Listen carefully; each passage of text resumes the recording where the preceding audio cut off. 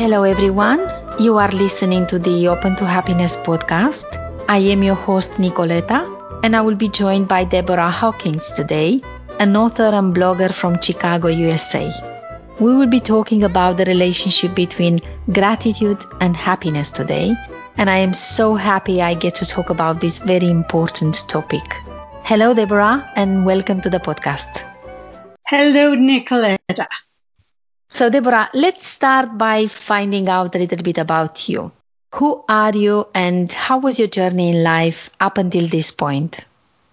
I'm about 64 years old and I've had some challenges in my life, many career challenges, but I think they were established when as a child, I had a lot of difficulties. I grew up with low self-esteem.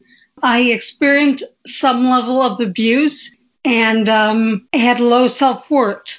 And as I came to be an adult, patterns repeated themselves throughout my adult life. So when I decided I was in a deep depression in my 50s, and I decided that having gratitude practice would have a good effect on me. And I started a gratitude practice and developed that in a very interesting way based on what I experienced. And I learned a lot about gratitude, and I further developed this process to be intentional, that it wasn't just enough to put attention on good things that happened to me. I started to look for them, and that made a huge difference in my life. That sounds fantastic. I am aware that during that depression time, when all sorts of things happened in your life, you've been involved in a car accident. You've been the victim of a car accident caused by an uninsured driver, and you've struggled a lot on a health level. You couldn't actually move your feet. You couldn't walk for months at a time. Is that That's true? correct. I moved out of town to get a job, and the job didn't work out well, and I moved back. And as soon as I moved back, I had this car accident and other troubles. So I was really in a very depressed and a low point in my life. And at first, I thought that just focusing on positives would be a good thing. But because I was also a writer who wasn't spending a lot of time writing, the act of looking for things to write about, positive things to write about, really had an extra lift for me. I see.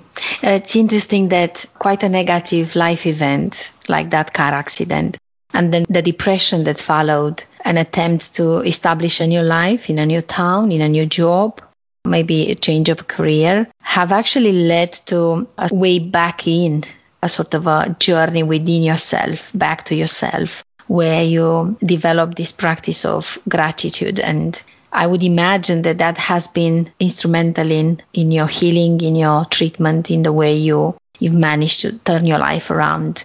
So tell us a little bit, how come the gratitude show up on your alley? I decided to put attention by a conscious choice, things that made me feel better or made my life easier or more meaningful. I think of gratitude as usually something that either makes your life more pleasurable, more easier, or more meaningful. And I started noticing what I wrote about, short reflections on what I encountered in my daily life. Like, it didn't have to be a great event to write about. I didn't need to win a lottery or have a big windfall. I found out that I experienced gratitude from some very small things, like the kind of tile I had at the subway station. I decided it was very beautiful. Or going to a baseball game or football game where I noticed I was with other fans that were rooting for the same team. So I would write reflections about these little things. And I decided there was no such thing as a small thing, which is the name of my blog, actually, nosmallthing.net. I decided that there was nothing too small to contemplate being grateful about, because the only thing that mattered was how it made you feel and what you decided to put your attention on. That's beautiful, because you're talking about some difficult times in your life when you could have easily focused on the negative side of life, on the pain, on the frustration, on the losses that are coming with everything that was going on. But yet you're choosing to look into what's working well, into the little things that actually matter a lot. So you're bringing your attention on making an intentional choice of boosting your life, or increasing that positivity that helps you really feel better, feel happier in life. So the question is now, for many people that are struggling with all sorts of adversities in life, can you actually be grateful when you have a lot of hardship in life? Oh, definitely. I learned a lot during this last year, during the pandemic, because when the pandemic first led to social restrictions, a lot of people were very upset and very disturbed because their normal routine was destroyed, basically. They couldn't count on that anymore. And people were very upset about being at home. And I remember looking at the things in my home and deciding it's not such a bad place to be. Certainly, I felt like I would love to go to a restaurant or see my friends, but I saw the exercise equipment I have in my home. I saw that I could listen to music. I saw that I had comfortable furniture, and that I made this place, this physical space, a good home for myself. I was very pleased and proud and happy with that. And I decided that if I would have to be stuck anywhere, I couldn't think of anywhere I'd rather be. That's not to say I denied the hardships that was going on, but I saw so many wonderful things in what was presented to me. So great. That's true, really, because nothing is fully positive and nothing is fully negative. There's a lot of everything going on in our lives at any given time. And it's a matter of making a choice. Making a choice and actually looking and seeing more than what's, let's say, the dominant emotion at this particular time in your life. So by making all of these changes and focusing your attention on the little things that matter and being grateful for what is good, not necessarily focusing your attention on what is not working that great, which again, you don't have to suppress, you don't have to deny, you don't have to not acknowledge. We acknowledge that negativity is around us, that things that are not perfect happen. But at the same time, there are so many other things that can actually elevate our lives and improve our well-being. And you choose to do just that. So would you say that whilst you're practicing gratitude, you're open to happiness? There was a famous TED Talk. So it was in 2013. It was with David Steindl-Rast, who is a Benedictine monk. And he said, if you want to be happy, be grateful. And I think this is so important because everybody's ultimate goal is to be happy. But I think it's much easier to gauge being grateful. You know when it's happening to you. Something lifts your mood. Something provides a lift. And when you're out pursuing happiness directly, you're often not sure if it's really happening, or you're afraid of losing it. So there's something wonderful about just focusing on what you could see really makes a difference to you. And I think that's being grateful. So I think being grateful is the first step to being happy. Yes, I would feel the same. And I think there are so many other people that are inspiring us, people that come from all sorts of places. And they talk a lot about being thankful, being humble, detaching as much as possible from desires, especially those that can't be fulfilled. Sometimes we humans, we have this tendency of wanting things that are not necessarily easy to get, or might not even be necessary, let's say, for our survival, especially in this postmodern world when everything is changing so quickly. And the digital world allows us to communicate and see what other people are doing, how do they live their lives. And that's probably enhancing our need for more material stuff, for more consumerism. It's the world that's shaping us at the moment. I'm thinking that Thich Nhat Hanh now is another monk, which talks a lot about gratitude and stillness and peace. And when I understood that happiness is not actually that feeling of intensity, of high intensity, that lasts only for a bit of time. It's not something that stays forever. When you have a moment of high intensity that is very easily mistaken as happiness, I would say that happiness is rather a feeling of stillness and peace. That's the pure happiness, which no one can take away from you because it lays within yourself. Right. I know in anticipation of talking with you, I thought about what happiness means to me. And I thought of the 3 C's. I think it's related to feeling content, which is what you just described, like not feeling like an intense pleasure, but really content with who you are as a person. I also feel that it's related to connection, feeling that you're connected with other people and with nature. That also adds to happiness. And the other thing I say that I've learned from my gratitude practice is confidence. So my gratitude practice is a little different than many gratitude practices people are more familiar with. It's based on the idea that if you know yourself really well, you could develop your own personal gratitude themes. You're not trying to be pleased with what somebody tells you you should be pleased with. They're genuine themes for you, themes that tend to make you feel grateful in different circumstances. And if you know what your themes are, you could look at new situations and find the presence of something you generally can appreciate in that moment.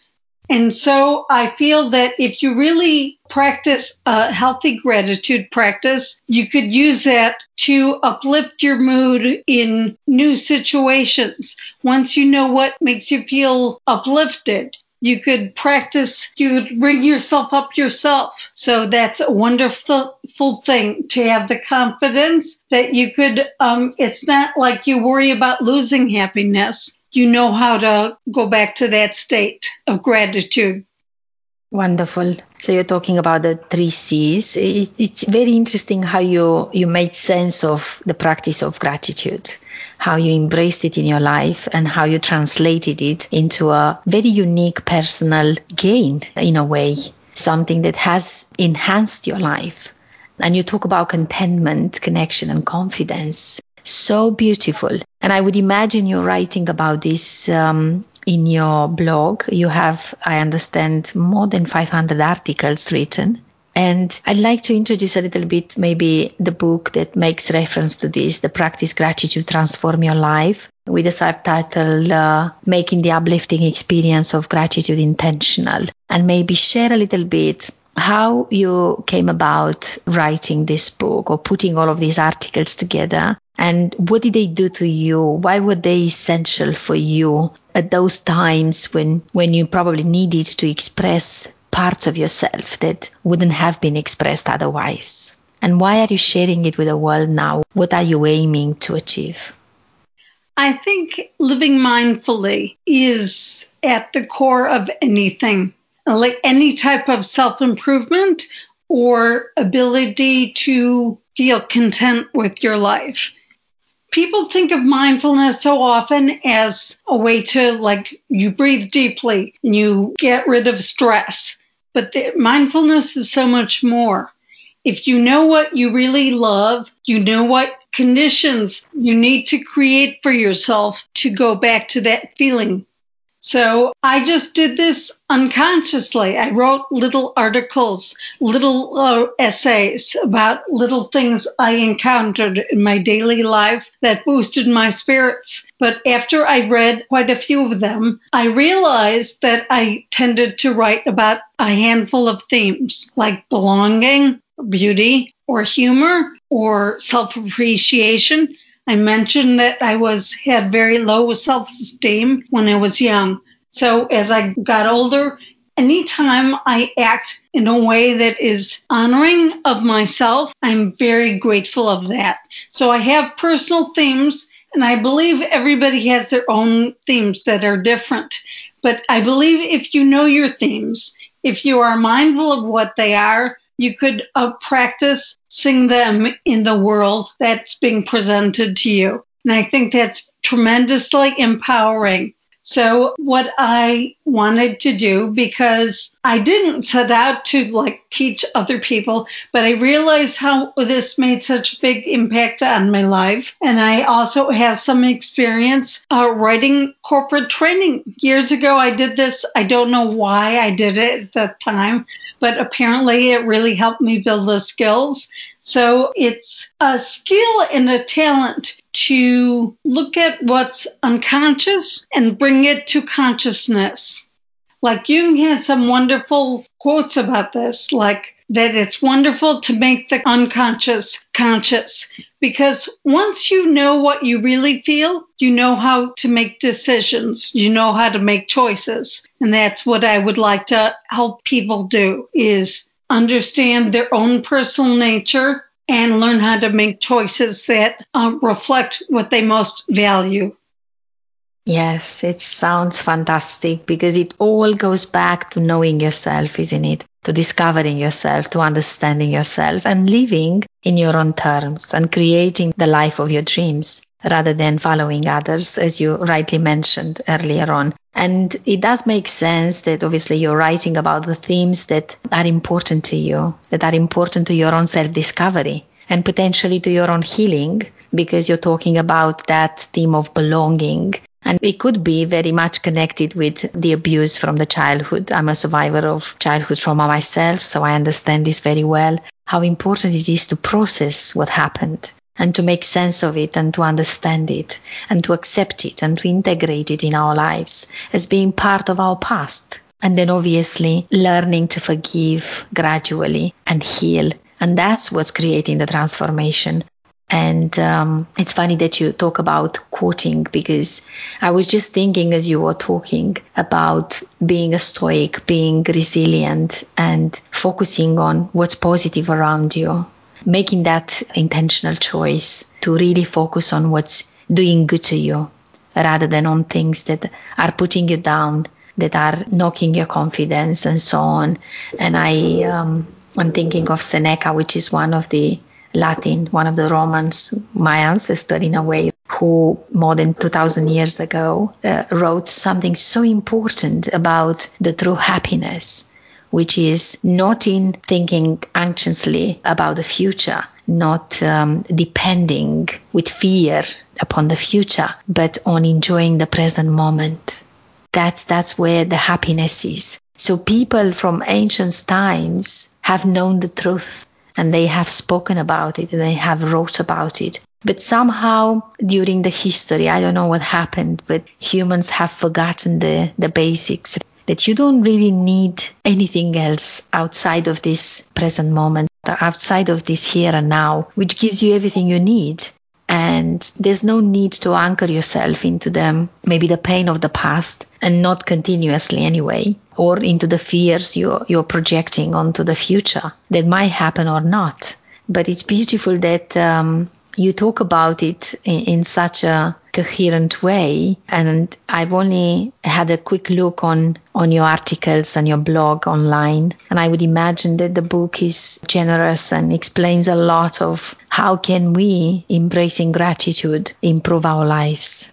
And then the question is, how can you develop this practice if you've never been taught, if you've never lived around people that have this awareness of themselves, that can function in this, I would say, elevated level of consciousness on a much higher vibration, on a much higher frequency, where they don't have to get lost into feeling the hatred and the envy and everything else that is negative. How can they show this appreciation for life? How can they learn to appreciate life if they've never been introduced to this gratitude practice? The basics of my gratitude practice are pretty simple. And I say simple doesn't mean easy, because I ask people to put in a little effort to really look at their own lives and look for clues in their own lives and own experiences that they could use to determine what their gratitude themes are.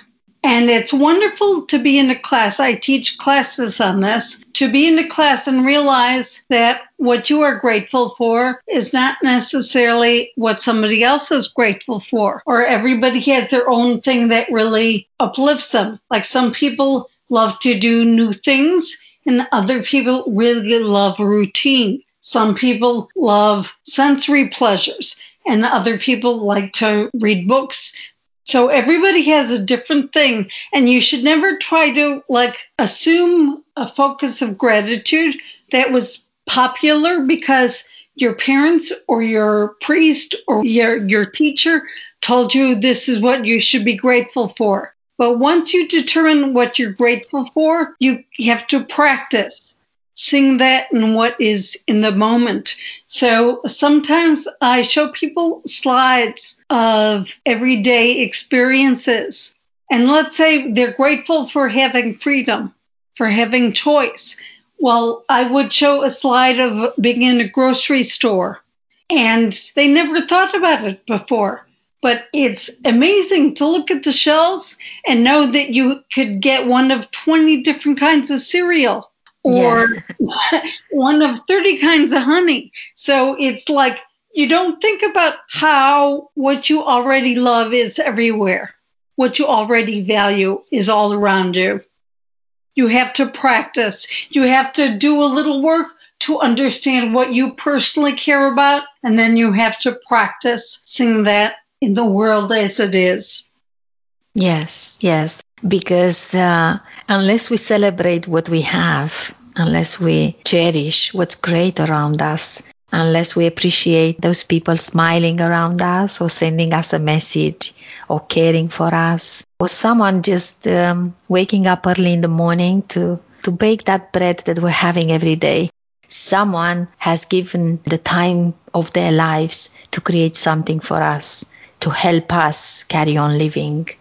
And yes, it does sound like unless we make that conscious effort to awaken and to look around and to appreciate this mindful living, as you mentioned, just being in the now, accepting that obviously there may be other things lacking, but what's happening right now, it's safe, it's secure, it's sufficient, it's good, it's nourishing, it's embracing.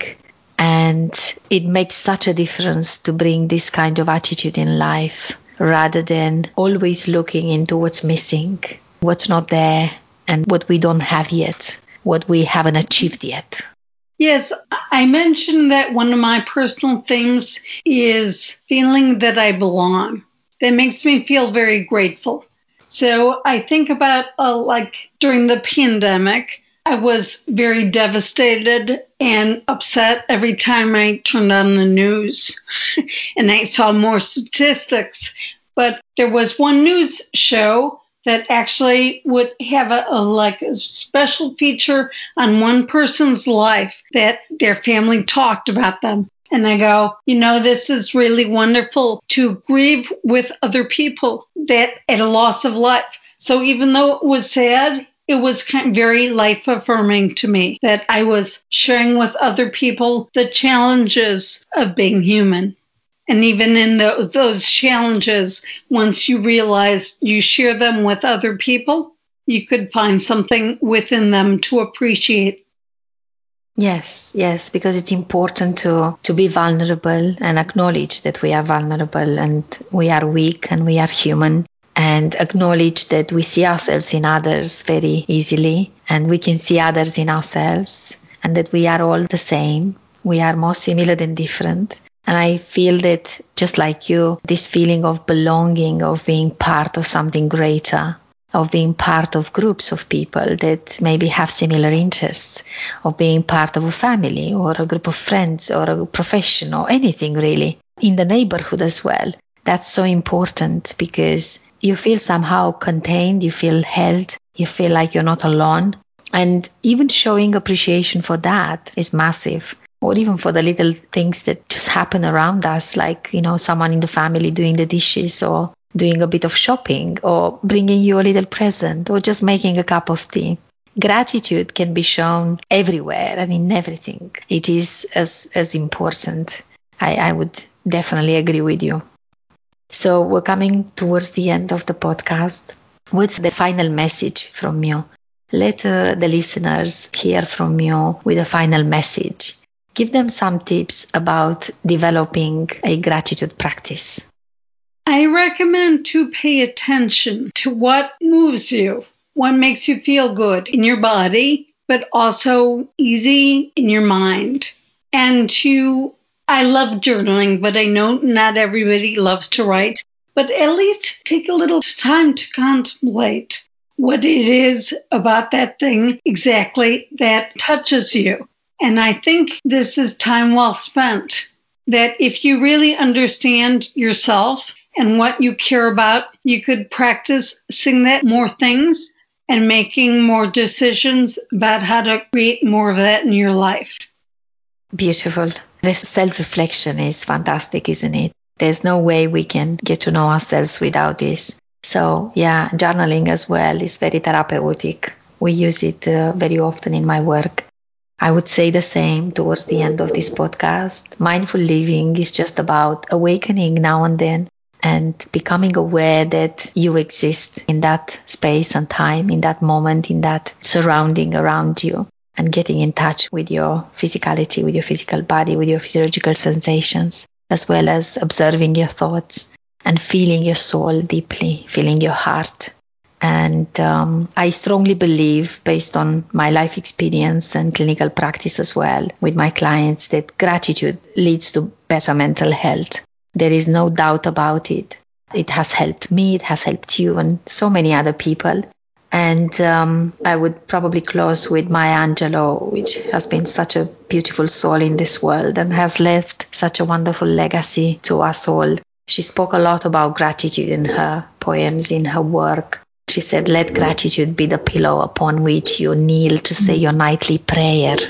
Such a beautiful and powerful verse. That's it. We're coming towards the end. Thank you so much, Deborah. This has been such a wonderful conversation. Thank you for inviting me and for sharing your own experiences of this topic. Oh, thank you for taking the time to do this. It's been enlightening for me as well.